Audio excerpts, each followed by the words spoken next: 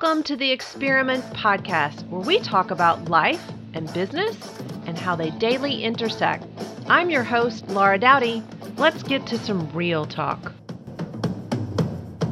Welcome to Million Dollar Monday. Today's a special Million Dollar Monday. As always, I love to share what is coming up for the Super Bowl Sunday, this Sunday. So I'm going to share with you what is going on in the Cincinnati market, because I'm always sharing about LA.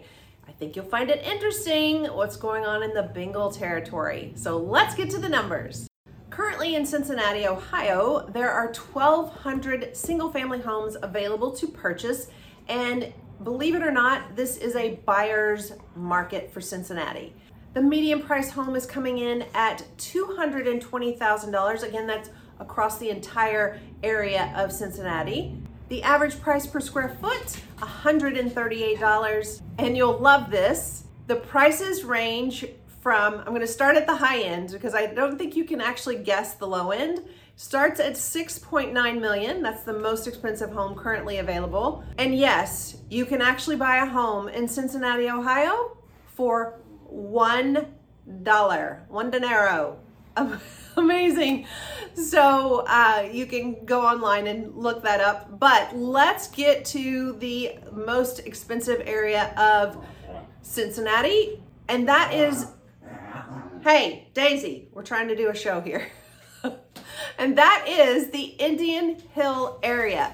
It's the northeast side of Cincinnati. And the average price is coming in at $1.45 million. And believe it or not, you can actually get a home that's well over 6,500 square feet for just over $1 million. It's amazing, the difference between California and Cincinnati, Ohio.